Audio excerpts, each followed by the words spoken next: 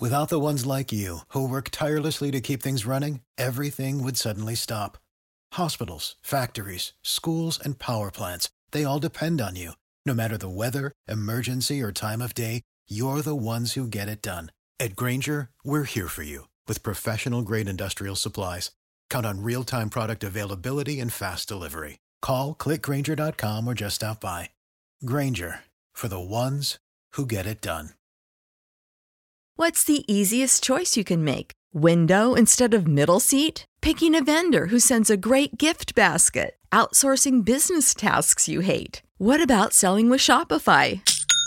Whether you're selling a little or a lot, Shopify helps you do your thing, however you cha-ching. Shopify is the global commerce platform that helps you sell at every stage of your business. From the launch your online shop stage to the first real-life store stage, all the way to the did we just hit 1 million orders stage. Shopify's there to help you grow. Whether you're selling scented soap or offering outdoor outfits, Shopify helps you sell. Wherever and whatever you're selling, Shopify's got you covered. Sign up for a $1 per month trial period at shopify.com/try. Go to shopify.com/try now to grow your business, no matter what stage you're in. Shopify.com/try. You're listening to Talk of Champions, an Ole Miss Spirit podcast with Ben Garrett. It's up! It's up! It's up! It's up! It's up!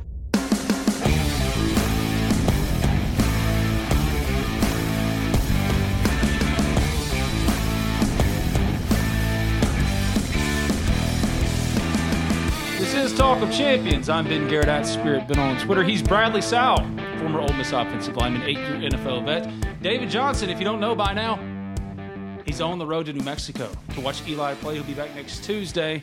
So Brad, he's back in the co-host chair. We did a update yesterday about Bryson Hurst, the latest commitment for Ole Miss football, 4-star offensive lineman. So check that out. And Brad's going to be a guest every single week. We're also going to do a post-game show starting next Monday.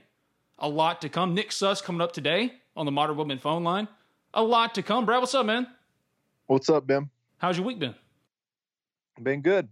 Just a typical working on some softball practice with my kids, doing a little work stuff. I feel like softball is kind of our everyday activity here with my girls. They're starting to get good at it. I almost died on Wednesday. I heard the story. It was quite interesting. Did I tell you? Yeah, you told me. Damn it. I couldn't remember how many people or who I told. I couldn't remember. You almost choked on a piece of chicken. Yes. And I know that choking the chicken, I know that it means something else. But yes, I literally, and I'm using literally correctly, almost choked to death on some chicken. So I go to Abner's. See, here's the thing. This is what frustrates me. You and I have talked about this since January. Eating right, and I did really good for the first 3 months and got off of it really bad. And now I'm back on it. I got past that first couple of days where you're fiending like a drug addict, fiending for something that you just love, whatever food it might be. That food that always is your kryptonite. I feel like that for me is like Bunch of Crunch. So I was fiending for it, but I pushed through. So I was proud of myself. And on Wednesday, here I am at Abner's eating grilled chicken, knowing I want to eat all the fried chicken, all the fries, sitting with Josh McCoy, Ole Miss picks. Hadn't seen my buddy in a while. Having a nice lunch. Gonna go pick up my dad. A birthday present at Rebel Rags. He's a huge Ole Miss guy. Today's his birthday. Happy birthday to my dad. Maybe visit some people in the Ole Miss athletics department. I just had a great Ole Miss day planned. Because Emily and the girls, they're in school. My youngest, she's going to kindergarten. I'm by myself. I don't know what to do with myself. I have a narrow esophagus. It's a genetic problem that came from my mother. Me and my older brother Daniel, we have this problem. And the very last piece of chicken, I guess I rushed and I was talking, because I talk like I do now, too fast, too much at one time, and just tried to shovel the chicken in. And sure enough, it got stuck there. And when I got home finally, it took about 3 hours to get it out, but I'm in my bathroom by my toilet in just my swim trunks. And apparently a home remedy is to get a Coke. And I haven't had a Coke since I was in 11th grade. I don't drink sodas. But there I was, sipping on some Coke, because apparently the carbonation helps break down the food. I love that this is where we started. But it's been a whole deal. It was a day. I'm sipping on it. First sip is okay. Second sip's pretty bad. And then the third sip It couldn't get past what was stuck. I felt like I was choking to death. Kind of put myself up against the toilet and pressed into my sternum as if I was giving myself the Heimlich maneuver. And the funniest part about this is I didn't go, oh my God, what if I die? I went, oh my God, if I die, this will be the best death story ever. None of you would have forgotten if my wife would have discovered me on the floor of our bathroom with a Coke, throwing up everywhere by the toilet, having died because I choked on chicken. None of y'all would have forgotten that. There are worse ways to go. At least that would have been remembered. Here lies Ben Garrett. He died choking on chicken. Abner's there's potential there. Now they have that on their grilled chicken, they have the little rubbery part. I can see some people choking on that shit. But it was so good. It was the perfectly done, because when Abner's grilled chicken is done right, it's perfect. And I had to go and challenge my narrow esophagus. So yeah, that was my Wednesday. More importantly, thank goodness you're a male. And Brad would have come on here on Thursday. Sorry, folks. Ben's not with me today. I regret to inform you that he passed away because he choked on some chicken. Yeah, that would not have been ideal. I think it would have been great. Well, what a way to start. This is Talk of Champions. I'm not going to talk to you, at least publicly for the podcast, anymore this week. This is the last day. We'll catch up again on Tuesday, maybe Thursday. I don't know. Other big developments that show up. Commitment happened on Wednesday and you and I recorded. Maybe something like that happens. But if that doesn't happen, this will be the last time publicly that we talk. So for you, what has been the headline, the attention-grabbing headline in week 3 of fall camp practices? Well, I mean, I don't want to start out negative here, but I think that it was it's concerning hearing about the injury issues on the O-line on top of with the wide receiver crew. It sounds like those guys have been banged up their camps. So it makes me a little concerned with the offense. Hopefully, obviously for game week, we get everybody back and ready to go. But sometimes in camp, man, missing those valuable reps can lead to a rusty start. Sounds like we didn't really do that well versus our defense. Either today or yesterday, one of the 2 days. But yeah, I don't know if that's good for the defense or if it's just a matter of us being injured like that. But yeah, it is a little concerning. I think that's really the thing to look at is, hey, are we going to be healthy for this first game? So, yeah, that's probably the biggest takeaway from this week. We don't know what the status of Orlando Umana is. We don't know the status of Braylon Brown.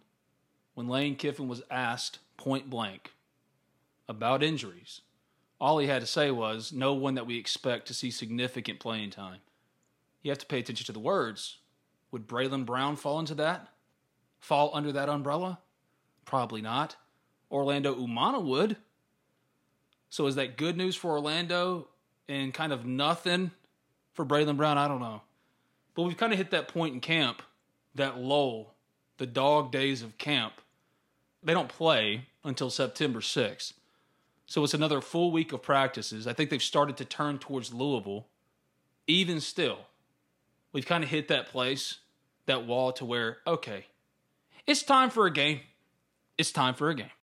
Yeah, I would say we're drilling down more towards the end of camp here. I think that they'll probably practice. I don't know what their schedule is going to be, but typically you'd want to wrap it up here the next day or two and give the guys a good couple days off to kind of come back for game week, ready to roll. So I would imagine they're going to give them a little time off here at the end. Nothing, not like going home time off, more like, a day or two to kind of get their legs back and then start a normal, practice week. So I think you're getting close to the end, and I think you're right. It's just time to play a game at this point, just to kind of see where we're at. And you kind of want to keep guys healthy now. It's you would not want to risk injury at this point in camp.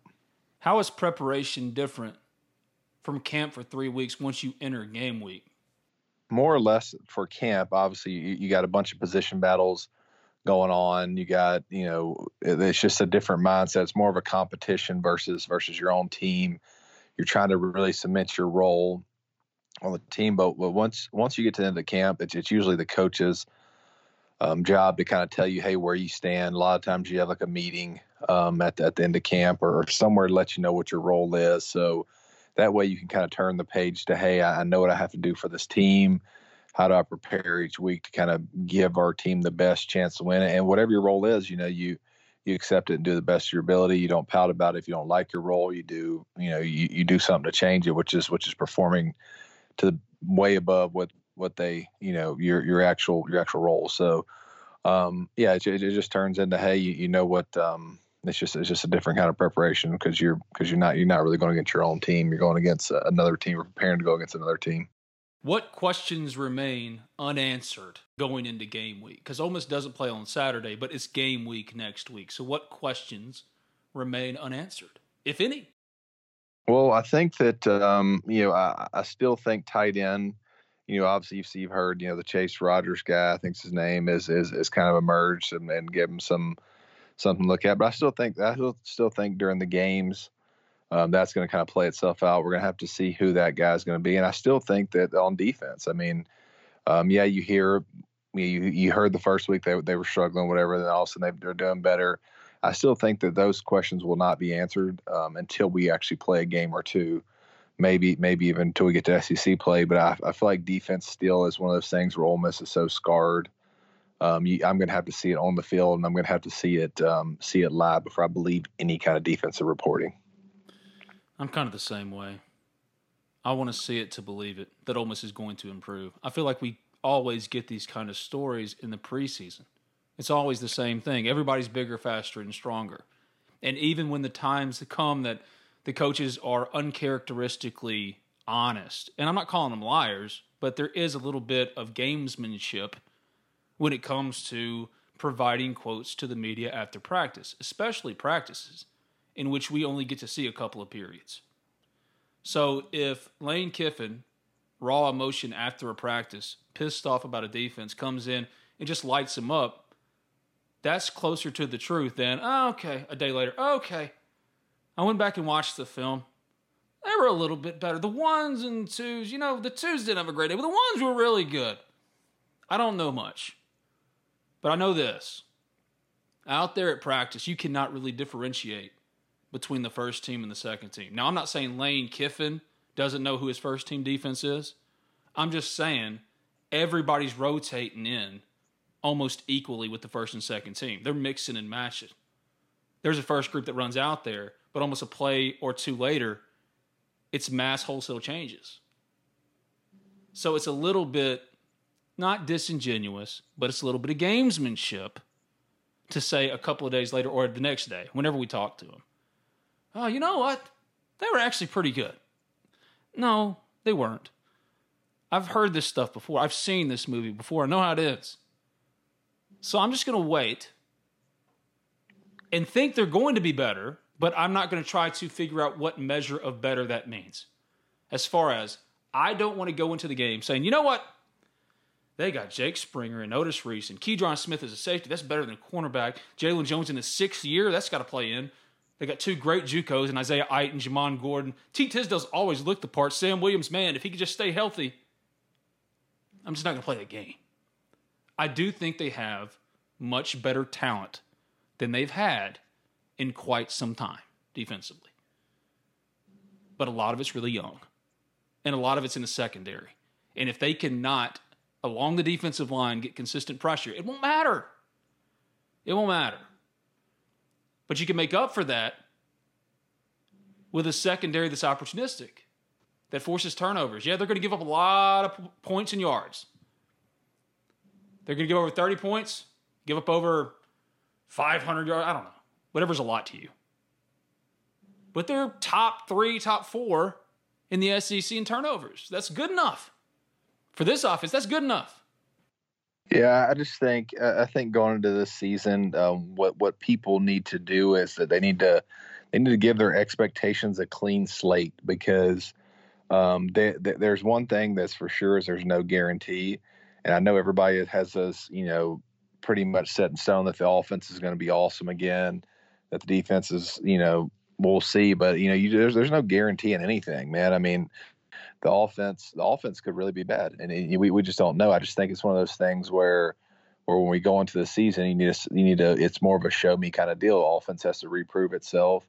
defense has to prove itself, and then let the chips fall where they may. You'll know pretty quickly where we're at on both sides of the ball. But yeah, I just think the expectations, just need to be a clean mind and judge this team based off what they are this year, not what they've done in the past. Because you just never know, man. I mean, that's the tricky part about these teams. You're right. We hear the same stuff every year.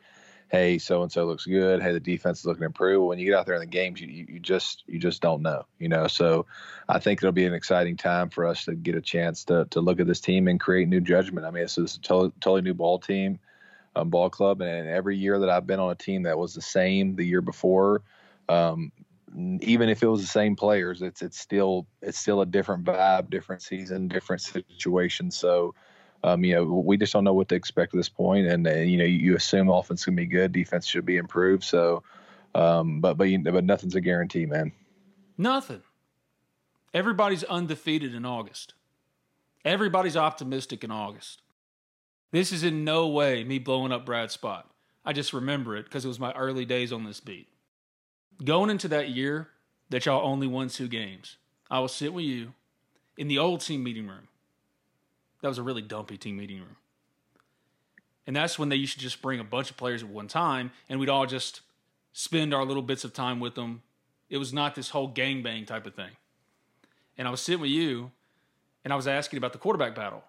And you were so desperate to get a little bit of the old magic back that you really were throwing your full support behind Zach Stout. And you said, look, I'm not going to say he's going to be a superstar or anything. I don't know. But when I see him, I see that Jevin Sneed mold that I haven't seen in a long time. And then, of course, it went really bad. So, yes, you kind of get this tunnel vision when you're in the bubble. And I consider myself in the bubble. I don't know much about other teams. I saw, for example, my buddy Barrett Salee. He ranked Ole Miss 3rd in the SEC West. He's got LSU 1 and Alabama 2. A lot of people thought, how could you possibly rank LSU 1? I don't know. I don't know what makes LSU good to people. So I don't pretend to be some expert about every other school, every other team. So when you get in that bubble, it becomes dangerous. Yes, Keydron Smith looks really good as a safety. But what the hell do I know? Yeah, it's hard to know, man. I mean, and another thing, I mean, you go back to even those Zach Stout days. I mean, he looked awesome out in practice. Well, truth be told, look what he was going against. Yeah, that's right. He was going against. So we're hitting deep balls over the top. Well, guess what? Every other team hit deep balls over the top as well. So, yeah, you just don't know. You get kind of skewed by practicing against your own team, and you don't know if our defense could have gotten their ass kicked all camp, but it could be just how good our offense is, or our defense could be bad. It's just one of those things, man. I mean, I'm telling you, it has to settle itself on the field, and we'll know within the first couple of weeks what kind of team we have and where we need to improve. But it's just, I feel like making assumptions and expecting certain outcomes is what creates a lot of pissed off fans. And it's better to go into it and think, hey, let's see what we got, and let's not, put anything on anybody. Because I mean, you look at the offense side of the ball, we are losing some good players from last year. We're losing a guy that's about to start for the Green Bay Packers on the O-line, and you're looking at a receiver that's just making all kinds of headline in camp. It's one of those things. You are losing a couple of pieces, but at the same time, there's still high expectations there, and I expect us to be good. But you just got to go into it with a clean mindset and just say, hey, just show me, just confirm it, rather than going into it. We come out the first game, only get 450 yards and score 21 or 28 points, and everybody's freaking out, over an offense that's not that good. I mean, you just know how it goes. We'll get right back to Bradley Sowell in this edition of Talk of Champions with Nick Suss of the Jackson Clarion Ledger coming up on the Modern Woodman phone line after I tell you briefly about Allen Samuels Chrysler Dodge Jeep Ram of Oxford and Cheney's Pharmacy, 2 proud sponsors of Talk of Champions. What's your schedule looking like this fall? Don't answer that. I already know. Ole Miss football Saturdays, right? It's all back, and you're going to be there. But when you're making those trips, why not go in style? In the dream car, truck, or Jeep you've always wanted. Well, the only place to go for your next perfect car, truck, or Jeep is Allen Samuels Chrysler Dodge Jeep Ram of Oxford. From new and used sales to parts and service, Allen Samuels of Oxford aims to provide a truly stellar automotive experience. And what separates Allen Samuels Chrysler Dodge Jeep Ram of Oxford from every other dealership is Allen Samuels aims to address each of your needs with the utmost respect, care, and attention to detail. They're going to get you into your dream car at a price point you can afford, and the process is going to be as seamless as possible. Most everyone who's listened to this podcast should know by now. I only vouch for sponsors I truly believe in. Well, Allen Samuels has been with me the longest. I myself have bought a car from Allen Samuels Chrysler Dodge Jeep Ram of Oxford, and there's no better car buying experience. Make sure to ask for Brian or Mason and tell them that Talk of Champions sent you, so that you can take advantage of any one or more of the services Allen Samuels Chrysler Dodge Jeep Ram of Oxford provides. Contact them today at 662-234-8000. That's 662-234-8000. It's Allen Samuels Chrysler Dodge Jeep Ram of Oxford at 2201 East University Avenue. That's just past Kroger. Allen Samuels Chrysler Dodge Jeep Ram of Oxford. Let's be friends.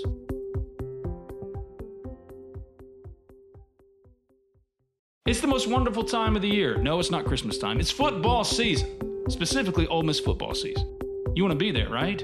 In the Grove, in Vaught Hemingway Stadium, cheering on the Rebels every single Saturday. The only way to do that is to make sure you're healthy, to take care of yourself, to have a pharmacy that you can trust. Well, there's only one pharmacy in Oxford, Mississippi that can do just that. Cheney's Pharmacy, a locally owned pharmacy that's been in Oxford for over 40 years, as red and blue as the Rebels themselves. Cheney's Pharmacy offers prescription synchronization, immunizations, compounding, a 2-lane drive-through, and available hours that ensure your needs are met on your own time. Cheney's also accepts all third-party insurance. Cheney's Pharmacy provides the best customer service out there. Hands down, it's not close. So give Cheney's a call, 662-234-7221, or go visit them at 501 Bramlett Boulevard. That's right off of University Avenue. They're open 9 a.m. to 9 p.m. Monday through Saturday, 1 p.m. to 9 p.m. on Sundays. You can visit them online at Cheney'sPharmacy.com. Make sure your pharmacy is one you can trust. Cheney's Pharmacy, much more than just a pharmacy.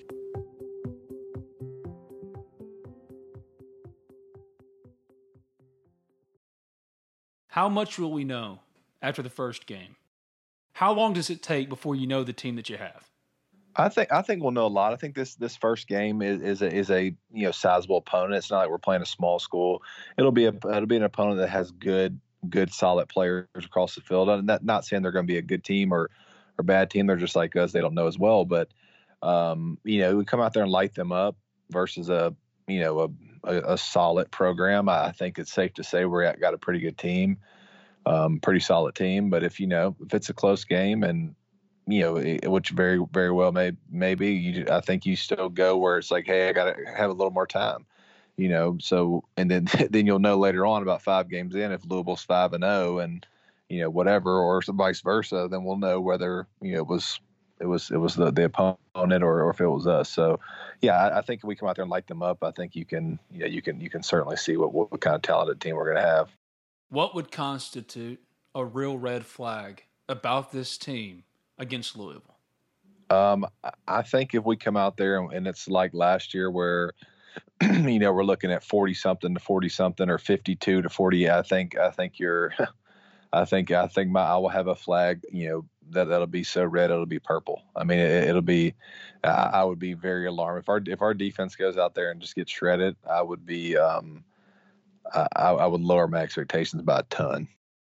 If Matt Corral went out there and threw for 300-something yards, but 3 touchdowns, but 3 interceptions, Ole Miss squeaks by 31-28. Defensively, you come out of that going, it's pretty good. Couldn't really ask for more than that. And we can't forget that Ole Miss defensively was pretty damn good against Indiana. Indiana ain't very good, but that was the best game they've played. So in that game, Ole Miss winning 31-28. Defensively, you're pumped. Offensively, oh man, it's not going to be like that against Alabama and LSU and da-da-da-da-da-da. So that's where you could start to figure out, or at least get an idea, paint a picture of what the team could potentially be. And that's not to say that the next week, or whoever they play in week, they'll be 3-0 going into Alabama, probably. If they're 3-0 going into Alabama, does it matter how they got there? I'm not so sure. And that's why I asked the whole question. When will you know? Because I think that there's going to be overreaction. There always is after the season opener. And even if it's 31-28, even if Ole Miss has a little bit of a stumble in game 2 or 3, don't look all that crisp. As long as they get to 3-0 going into Alabama, they're right where they need to be. And that's where you have to trust Lane Kiffin, this coaching staff, in the process. Because there is a lot of unknown, even though this has been a very boring camp. Now, we've done the best we can to cover the hell out of it at the Ole Miss Spirit. OleMissSpirit.com, an affiliate of 247 Sports, the website that I write for. But there hasn't been a sexy quarterback battle. There hasn't been a Laramie Tunsil that shows up on campus, or Robert Kimdichie, or a Laquan, or an A.J. Brown. There's some good freshmen, really good freshmen. Like, I love Tysheem Johnson, Markevious Brown, Trey Washington, DeMarco Williams. There are a lot of good freshmen. Braylon Brown, Brandon Buckhalter, Hudson Wolf. A lot of guys that get you excited. Even still, there's nothing particularly sexy out there from a media standpoint, from a fan perspective, that gets you hyped up. You know what this team is. You're just waiting to see it. Defensively, can they improve? We know all the stories. We know everything about them. Even still, you got to give them time. I don't think we've really learned much of anything in fall camp. And we really won't know until they play Alabama. That's when you'll know. Because last year against Alabama, isn't that when we knew that they're a little bit better than we give them credit for? Yeah, they got some fortuitous bounces against Kentucky, but they still beat Kentucky. That Alabama game, when it was just a track race going back and forth between those teams, up and down the field, that's when we knew. And I feel like this Alabama game, same thing.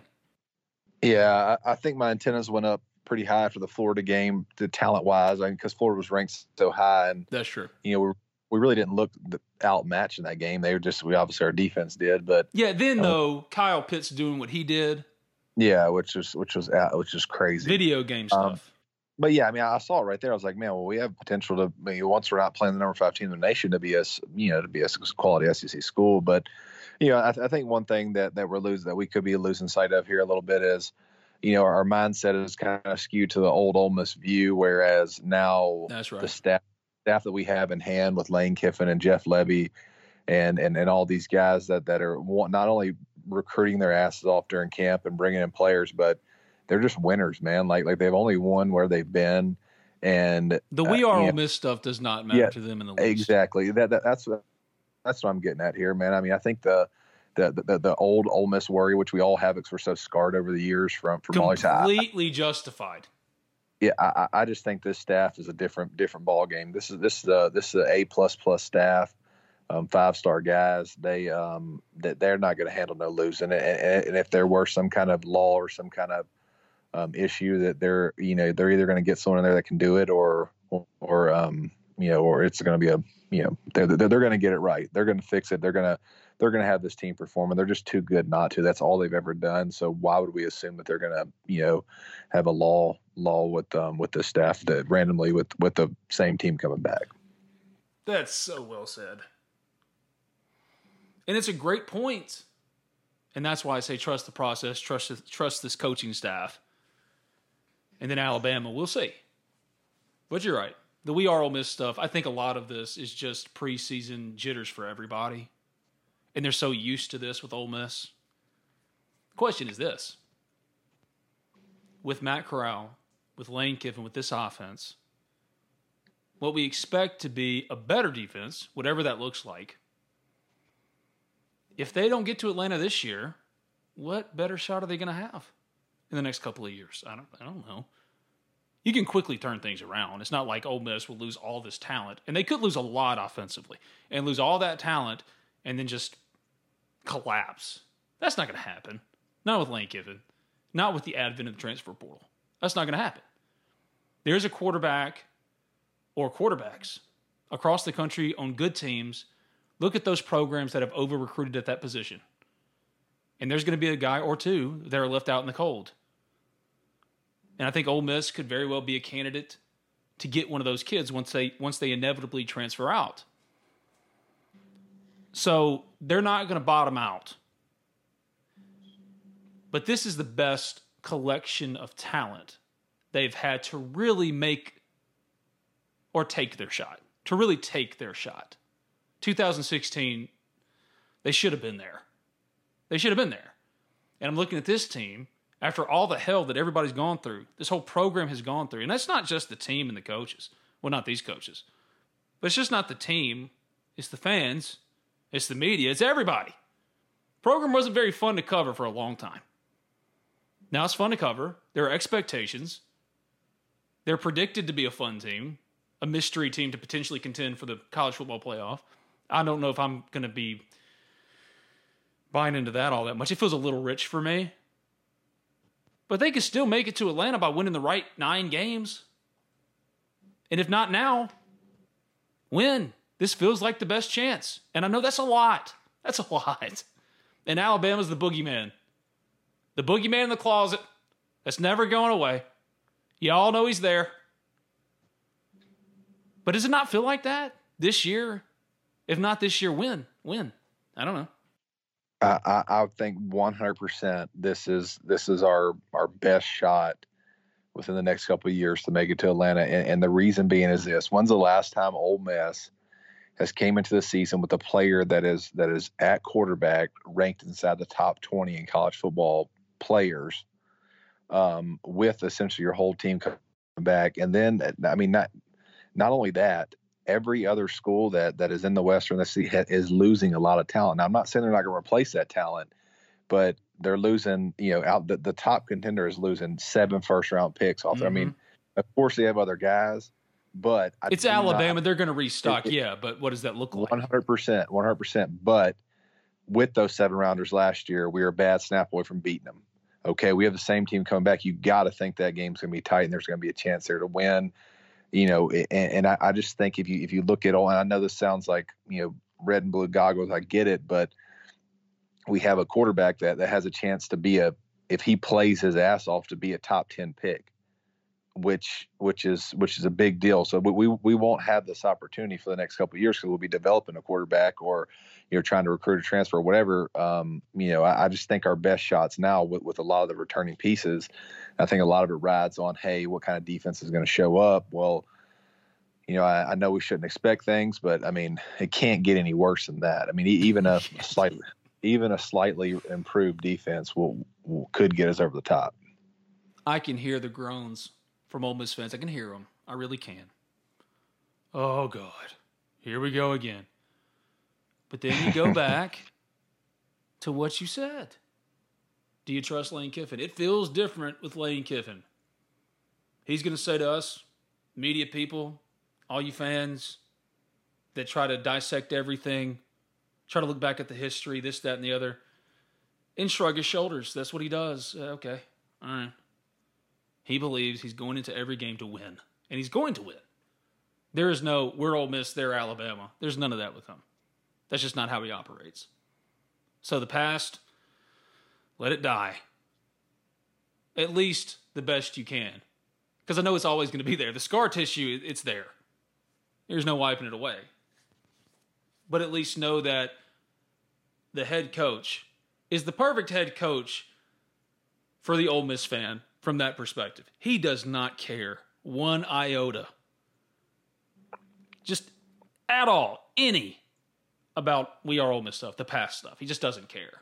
So we can talk about that, and you can go, oh my God, that's a lot to put on this team going into this year, a week out from game week, preparing for the opener. Really, this is the best chance to get to Atlanta in quite some time? Well, yeah. And I promise you, that's how Lane Kiffin's thinking too. That's how this coaching staff is thinking. They're not thinking to themselves, oh yeah, just get 7-8 wins. No. And it's not just because they're the coaches of this team. They look at this team and say, hey, we got this. They believe it. I'm not telling you as an Ole Miss fan to believe it. I'm telling you, trust the process. And to touch on the point, I mean, if you think about it by position group, you have a few O-linemen that are draft picks. You have a quarterback that could be a top pick if he plays well. You have a running back room that has three guys that could potentially be NFL guys. Wide receiver is probably where we still have a bunch of guys returning there, but you can see someone emerging from there. So, I mean, Ole Miss has got some legit guys on this team. Now, I think on defense, is kind of the question, but, there hasn't been many times, coming into a season where we've had this kind of talent, on our roster, and they've all played together. And like we said, the other teams are losing quite a bit. So, I mean, listen, man, I mean, I think it's there for the taking. And I really think that you can't name me a better time, than where we're at now as far as talent and quarterback wise. So, I think it's realistic to think that if it happened, I wouldn't be shocked. Now, I'm not saying it's going to, but if you look up and we're right there in the race, I would not be shocked one bit. It's time for a game. It's just time for a game. We've hit the wall. It's official. We've hit the wall. If I'd have died choking on chicken, how long would it have taken you to laugh about it? Man, I would have thought it was odd. I probably wouldn't laugh, but I would have been like, man, how dry was that Abner's chicken? I mean, that's. I love Abner's. It's not your fault, Abner's. It's mine. I mean, was the chicken at least in a wrap, or was it just a straight? It was just straight chicken. It was great. Just 6 chicken strips. It was great. It was great. Oh, yeah. Damn my genetics. No one would have forgotten how Ben Garrett died. All right. Well, we got to get to the Modern Woman phone line. Speak to Nick Suss. He's Bradley South. Thank you, buddy. I'll talk to you soon. See you, Ben. Howdy, toddy. If you haven't already, subscribe, rate, review Talk of Champions in iTunes. And when you do, leave a 5-star review after this show. Leave us a 5-star review. It's also available on SoundCloud and Spotify, Amazon Music, wherever you get your podcast. Just simply search Talk of Champions. I write for the Ole Miss Spirit, OleMissSpirit.com, an affiliate of 247 Sports, for the very best coverage of Ole Miss Fall Camp. Before we jump to Nick Suss on the Modern Woodman phone line, let's hear from B&A Bank and Thomas Chandler of Modern Woodman, 2 proud sponsors of Talk of Champions. Reason number 12 to bank at BNA. We are the bank for Northeast Mississippi. We have one home, Northeast Mississippi. Seeing this local Northeast Mississippi economy thrive and helping the people of our area with their borrowing needs is our only focus. From buying a home to starting your own business, we are the team of local lenders standing ready to make your dreams a reality. BNA Bank. We are the bank of Northeast Mississippi. Member FDIC, an equal housing lender. Are you looking for a career change? Maybe COVID threw you for a loop. Maybe it's time that you did something else. Maybe you're just tired of working 9 to 5 for 40 hours every week just to make money for someone else. Well, our phone line sponsor, Thomas Chandler of Modern Woodman, is looking to hire new financial representatives here in Mississippi. No background experience is necessary. You do have to be a resident of Mississippi, but what he's looking for is someone who is highly self-motivated and wants to make a difference in the lives of others. A full-time position comes with benefits such as health insurance, a matching 401k, and a pension plan. Don't wait around anymore. It's time to make a change. So for more information, feel free to reach out to Thomas Chandler today directly through Facebook or his number at 662-296-0186. That's 662-296-0186. Make the change. Thomas Chandler of Modern Woodman, the title sponsor of Talk of Champions.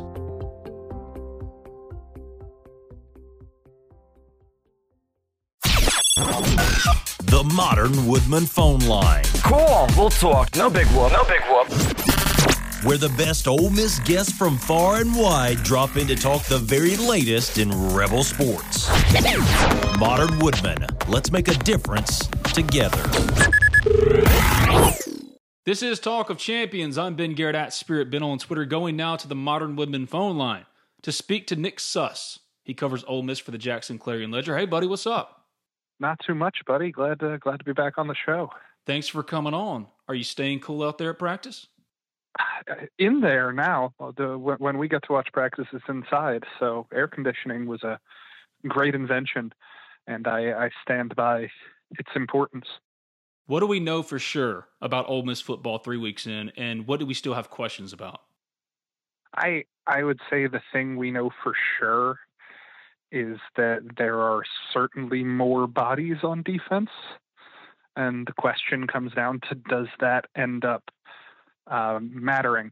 I think that they're going to be improved on defense, and I think that the offense is going to be more or less the same. I think the offense probably takes a slight step back just because I think all offensive numbers were inflated last year across the entire country just based off of pandemic uncertainty. But I think the offense is still going to be mostly what it was. The big question is, does the defense take that step forward? And I think having those added bodies in the mix is going to be a big, big deal.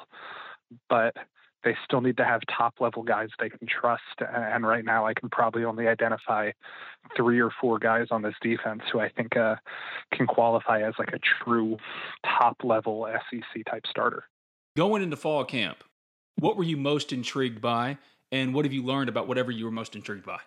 Oh, I think that I'd be lying if I didn't say the John Rice Plumlee experiment was my big piece of intrigue, and unfortunately haven't learned too much about that because of the nagging injuries he's dealt with, but I think he's still going to be a serviceable to pretty good option as a receiver. But I think that I've also just been insanely intrigued by the way Ole Miss is playing safety this year. Moving Keydron Smith over there and adding Jake Springer and getting Otis Reese for a full season, along with AJ Finley and along with Jalen Jordan and Tylen Knight as kind of your slot dime guys. That's a lot of bodies back there, and it seems like you could make an argument that their 5 best DBs are all safeties, which is an interesting way to organize a defense. But I'm just fascinated every time I get to see them line up because they're going to have a lot of interesting talent at a position that can be used a lot of different ways. Guys in the box, guys playing deep center field, guys playing slot corner almost. There's going to be a lot of different values for a very versatile group. If you had to venture a guess who the starters are for Louisville in the defensive backfield, what would you say? Oh, gosh, I would guess that at corner, it's probably Jalen Jones and Dean Leonard. And then depending on if they start 3 or 4 guys at safety and slot, it's going to be some combination of Jake Springer, Otis Reese, AJ Finley, and Tylen Knight. I don't know if they'll start with 6 DBs. Maybe they do, maybe they don't. But I've seen Tylen Knight do a lot of lining up with the first team. And with his versatility, a lot of that means sometimes he's coming off the edge and sometimes he's staying as a slot corner. But him and Jalen Jordan are 2 guys that I've really liked watching this spring because they can be used in so many different ways, and it kind of defies the conventional depth chart projection type story because it's really hard to make a depth chart when you have starters who don't play a fixed position. Kind of surprising because I feel like Keydron Smith has been one of the most consistently productive players in fall camp so far. Yes, yeah, and I don't think that's a knock on him. I think that situationally he is one of the better cover players this team has, and just a thing that I'll have to get used to as a football fan and a football analyst. We've heard for years about third down specialists at running back and third down specialists at pass rush. Keydron Smith strikes me as somebody who might end up being a third down specialist as a defensive back. Maybe on first and second down, if he's not totally 100% ready to be in the box as a safety yet, they favor somebody like Jake Springer or Otis Reese who has more experience playing downhill. But if they need somebody to play deep on a third and long or on an obvious passing down, they sub him in. I don't know. It's really hard to make projections. I was actually trying to put together a depth chart before we started recording this. I was just trying to do something for my own work and for my own use. And I just, when you get to the defensive backfield and the defensive line, those are 2 position groups that are incredibly tough to figure out just because situationally they rotate more than they have set starters, I think. Well, the deal with Keydron, and I understand that defensive tackles, total tackles, can be misleading, but the thing with Keydron is he was number 2 on the team last year behind Jacquez Jones as far as tackles. A lot of that had to do with not being very good at all on the front end, but Keydron could mix it up. He can stick his head in there and make tackles against the run game. He can. I give him that, and so can AJ Finley, who is somebody else I didn't mention as guys who can play in the box, which is, again, why I'm really intrigued by the safeties, but I think the limitations of this secondary are going to come down to how good the corners can be and what the gap is between Jalen Jones, Dean Leonard, Miles Battle, Ja'Cory Hawkins compared to Tysheem Johnson and Markevius Brown and MJ Daniels and Trey Washington and those freshmen, because I think you're going to have to lean a lot on freshmen at corner when you're in the SEC. That could turn out really well, or it could turn out to be a tough gamble. Is Chance Campbell an improvement at linebacker? Maybe. Again, I have no clue.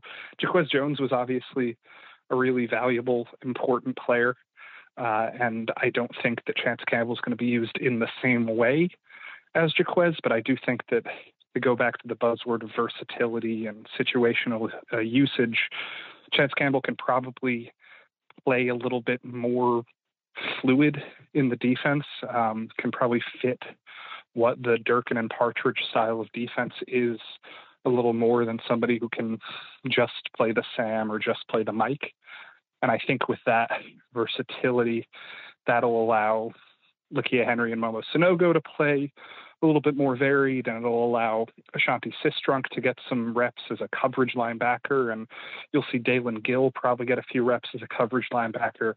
And I think that having Chance Campbell allows that flexibility where you can sub and have players fresher instead of having, your same three linebackers rotate two on the field at the same time, and they're playing 60 snaps a game.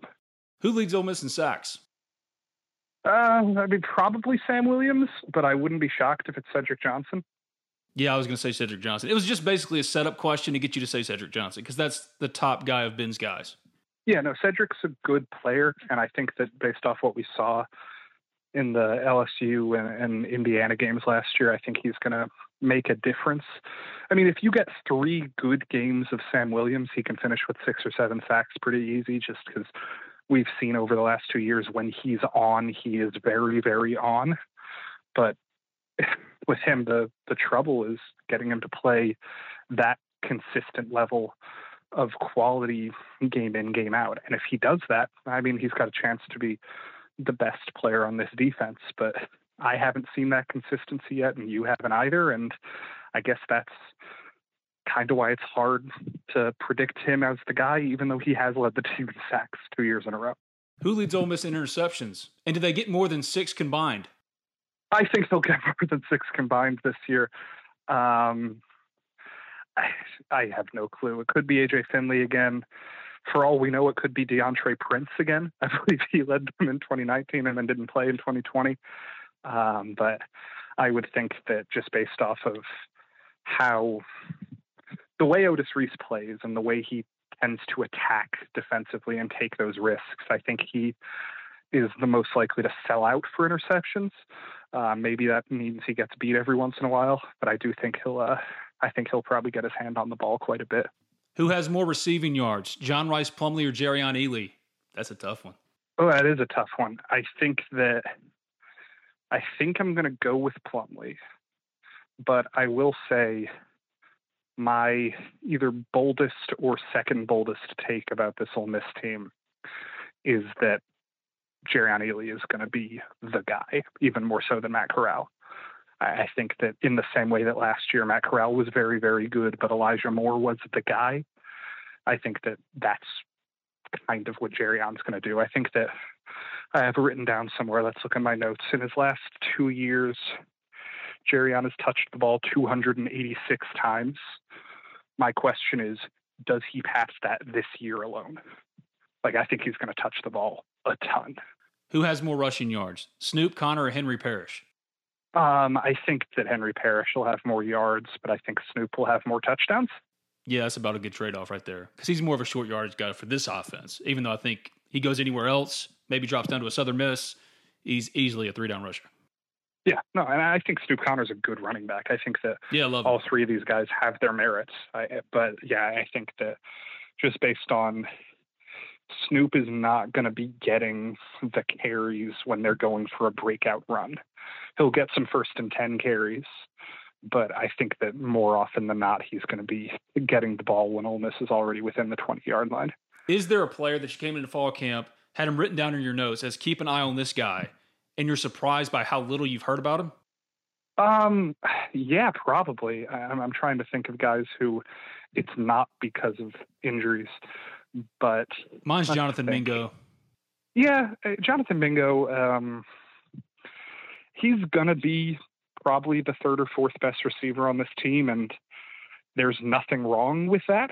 Just, I don't know. I often wonder how his career looks different if he chose any other number coming out of high school. I love the number discussion because there is something to it.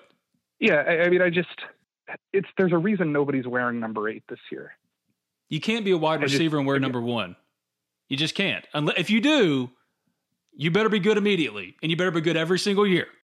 And I think that Jonathan Mingo, I mean, the issue with him, it's not even an issue. If you look at his production last year, I think that something like 60 or 70% of his catches came on first down, which is a really weird role to have. Because a lot of the times, if you're catching passes on first down, that means the quarterback is throwing sideways and you're barreling forward. And there's nothing wrong with that. If you can average 8 yards on first down, you're in a really good position. But in the same way that last year Braylon Sanders only caught deep balls, and in the same way that last year Dontario Drummond was really only used between the 40-yard lines, somebody's going to need to be the every down receiver. And I just don't know which guy that's going to be. You would say Braylon Sanders, but the injury history is a problem. Oh, yeah, for sure. I'm trying to look at upside plays at wide receiver because I like a lot of guys, but who's got the most upside? That's where the debate comes in. Well, health is going to be a factor. Braylon Brown probably has the most upside. Yeah. But we will see if and when Braylon plays this year. Beyond that, you love Dennis's speed, but Dennis just hasn't put it together the first 2 years. I looked at last year's stats. No catches. None. Yeah. And then I don't know what to expect out of Jacour Pearson. I don't know what to expect out of Quay Davis. And I like the idea of J.J. Henry a bunch, but I really, really don't know what to expect out of a guy his size, his stature as a true freshman. The signs of summer are here. Freshly mowed grass, days in the water at the ballpark, and all the rest on the golf course. Well, that's how we do it over here at Oxford and Ole Miss anyway. And PXG Golf Apparel is here to make sure you're locked and loaded for round after round at University Course or Oxford Country Club. PXG has taken its mission to create the most high-quality, high-performance golf clubs in the game to their new line of apparel as well. With PXG Apparel, there's something for everyone. From pants, polos, and sweaters to hats, joggers, and skirts. You'll usually find me with a hat on my head, and PXG has nailed the fitted breathable. And my navy goes with pretty much anything. So don't wait another second. Elevate your style game on and off the course with the PXG Spring Summer 2024 collection. Head over to pxg.com/TOC and use promo code TOC for Talk of Champions at checkout to save 10% on all apparel. That's pxg.com/TOC, code TOC for Talk of Champions to save 10% on apparel. PXG, a proud sponsor of the Talk of Champions podcast network. For the ones who work hard to ensure their crew can always go the extra mile, and the ones who get in early so everyone can go home on time, there's Grainger, offering professional-grade supplies backed by product experts so you can quickly and easily find what you need. Plus, you can count on access to a committed team ready to go the extra mile for you. Call, click Grainger.com, or just stop by. Grainger, for the ones who get it done.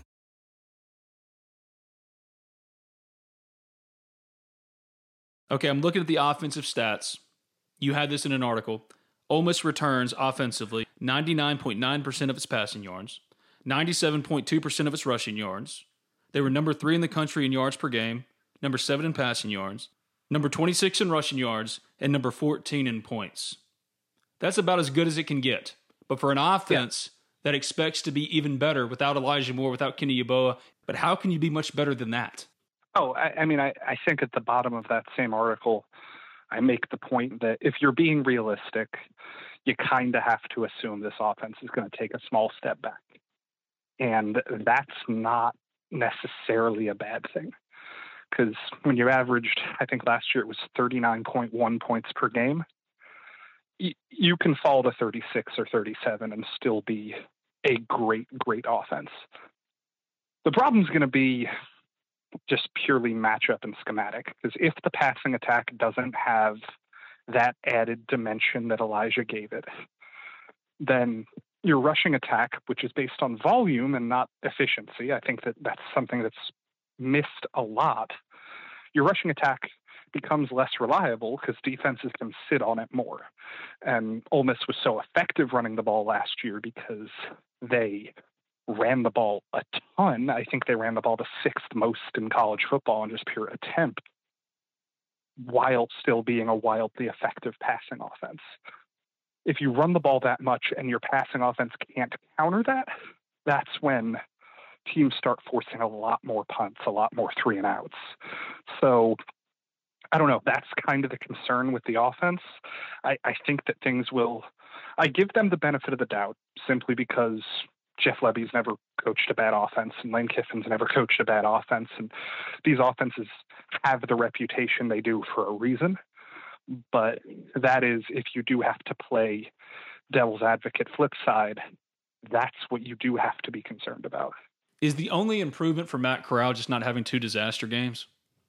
Oh, yeah. I mean, for as good as he was last year, even hard to call that LSU game a disaster game. It was a disaster half in a lot of ways. But, yeah, I think that Corral is pretty much the guy he was. And I think that's good. I think that he probably will end up being either the best or second best quarterback in the SEC by year's end. But yeah, if he can eliminate 2 disaster games, the only thing that'll stop him from getting every postseason accolade is Ole Miss's defense if it's not up to snuff. Who could be the number 1 if it's not Matt Corral? Oh, I'm a big JT Daniels guy. I really knew like it. JT Daniels. I knew it. Why? Why do I like him? Yes. Oh, anecdotally, I was at the Manning Academy in 2019, and every single great quarterback in college football was there. We're talking Trevor Lawrence was there, Joe Burrow was there, Tua was there, Justin Herbert was there. And they all had to do this drill where they had like some 10-year-old kid running a streak route. And they all just had to just throw a deep ball to a 10-year-old. And I watched JT Daniels throw one ball in that drill and thought, oh yeah, no, he's a phenomenal quarterback and I'm in love with him. And I watched him in his 4 or 5 games at Georgia last year and thought, yeah, that's the guy I saw. Don't you love how little anecdotes, coverage anecdotes over our time covering sports really kind of skew how we view players, even when sometimes it's not backed up by anything? In the same way that I watched Justin Herbert all year last year be a genuinely above average NFL quarterback as a rookie, but I will still think of him as the kid who overthrew a 10-year-old by 15 yards.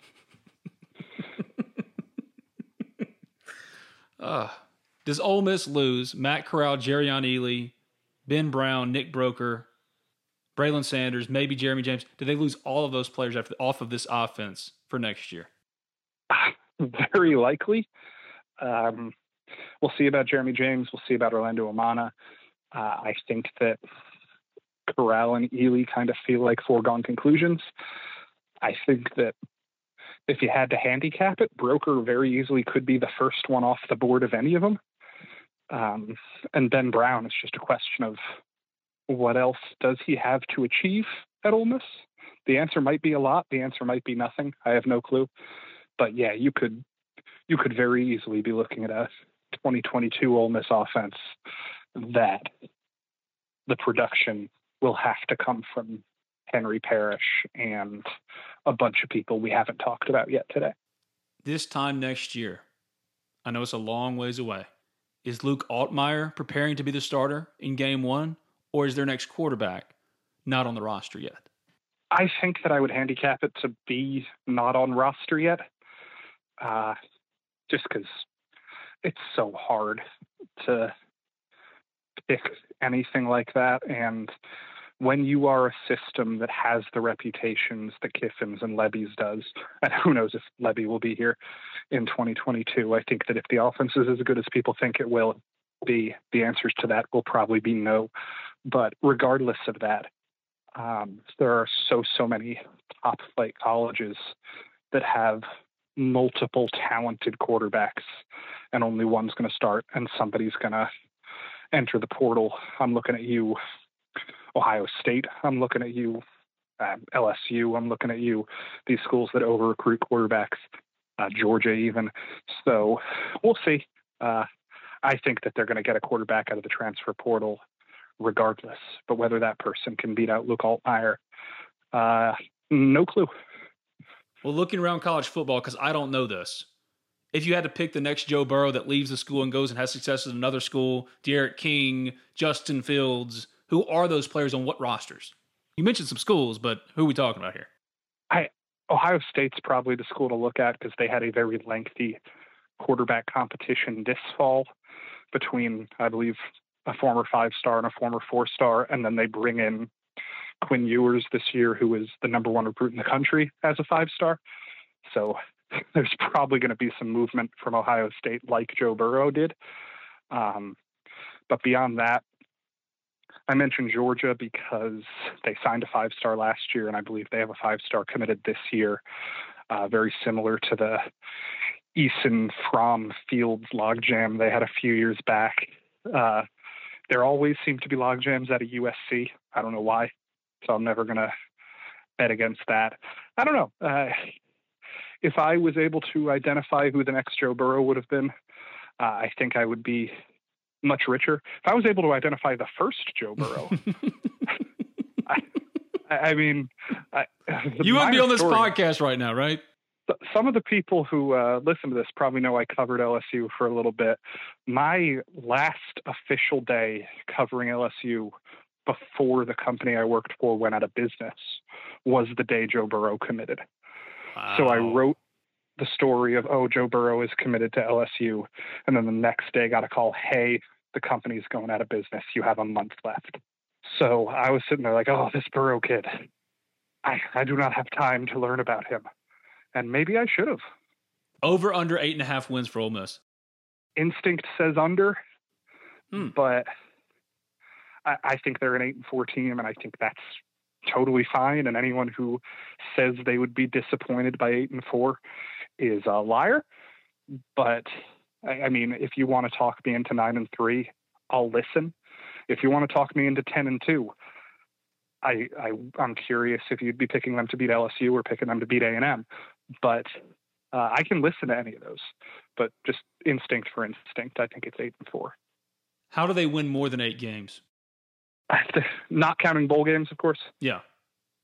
Okay. If they win more than 8, that means you have to go 4-0 in the non-conference. You got to beat Louisville and you got to beat Liberty. And then to get to 9 from there, that means you beat everybody that isn't Alabama, LSU, Texas A&M.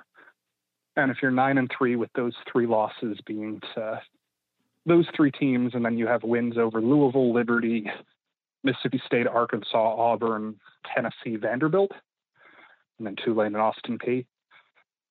Maybe that's a New Year's 6 resume. Maybe that's a Citrus Bowl resume. Either way, it's probably a top 25 resume. But unless you get one of those big marquee wins, the Alabama, the A&M, or the LSU, I have no idea how you can talk like a guaranteed big time bowl situation. If they do end up there at the end of the year, 9 wins, 10 wins, and I don't think they're going to win 9 or 10 games either, but if they did, how did they get there? Offensively, what did they do? Defensively, what went right? Offensively, I think they did what they did last year. Defensively, they gave up less than 30 points a game. I mean, it's the simplest stat in the world. Teams that scored in the last 5 years 39 or more points per game, which is what Ole Miss scored last year, and gave up fewer than 30 points per game, win 82% of their games, which in a 12-game schedule works out to about 10.3 wins a year. If their offense is as good as it was last year and the defense holds teams to about 4 touchdowns a game, they're going to win 9 or 10 games. The question is just, can that happen? Can the defense be good enough to hold you to 28-29 a game? What is the absolute disaster scenario for this team in your mind? I think that it's going to be hard not to win 5 games. I think the disaster's probably 5-7, miss a bowl game. But I don't know. You look at the schedule, I know that anything can happen in any SEC game. You saw that last year when Ole Miss lost to Arkansas. But it feels like the bottom 3 teams on this schedule, your Tennessee, Vanderbilt, Arkansas, feel like they are easy to pencil in. And then Austin Peay and Tulane feel pretty easy to pencil in. So the disaster would be lose week 1 to Louisville, lose the gimme game, or not the gimme games, the big games in the SEC, your Alabama, LSU, A&M, lose the Egg Bowl, lose to Auburn. Is Liberty going to be uncomfortable? I talked earlier about either my biggest or my second biggest take. My biggest take is that I think that's going to be College Game Day. Oh, I think that ESPN's going to be on campus for a 9-0 Liberty team against probably a 6-2 Ole Miss team. I absolutely dread that week, Nick. It's going to be hard, but I can't imagine a situation more tailor-made for TV, more tailor-made for primetime. Or tailor-made than a 9-0 Liberty team. For the personality of Hugh Freeze, because he's going to whore himself out to everybody in every outlet, every day, for a week. I have no idea why Ole Miss is still playing this game. You know as well as I do the answer to that, but there's no upside, though. There's no upside for Ole Miss. None. All downside. Unless you beat a 9-0 team that's ranked number 14 in the country. Yeah. That's still a good win. Nick, I dread it. But I always enjoy talking to you, my friend. He's at Nick Suss on Twitter. He covers Ole Miss for the Jackson Clarion Ledger. Thank you, buddy. I appreciate you. We'll talk again. Yes, we will.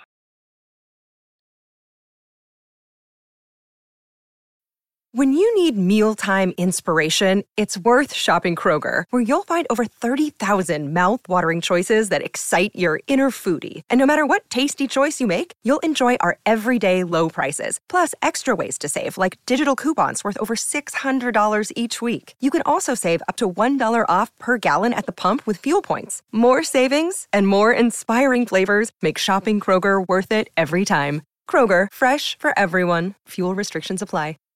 Save big on brunch for mom, all in the Kroger app. Get half gallons of delicious Kroger milk for $1.29 each. Then get flavorful Tyson natural boneless chicken breasts for $2.49 a pound, all with your card and a digital coupon. Shop these deals at your local Kroger today, or tap the screen now to download the Kroger app to save big today. Kroger, fresh for everyone. Prices and product availability subject to change. Restrictions apply. See site for details.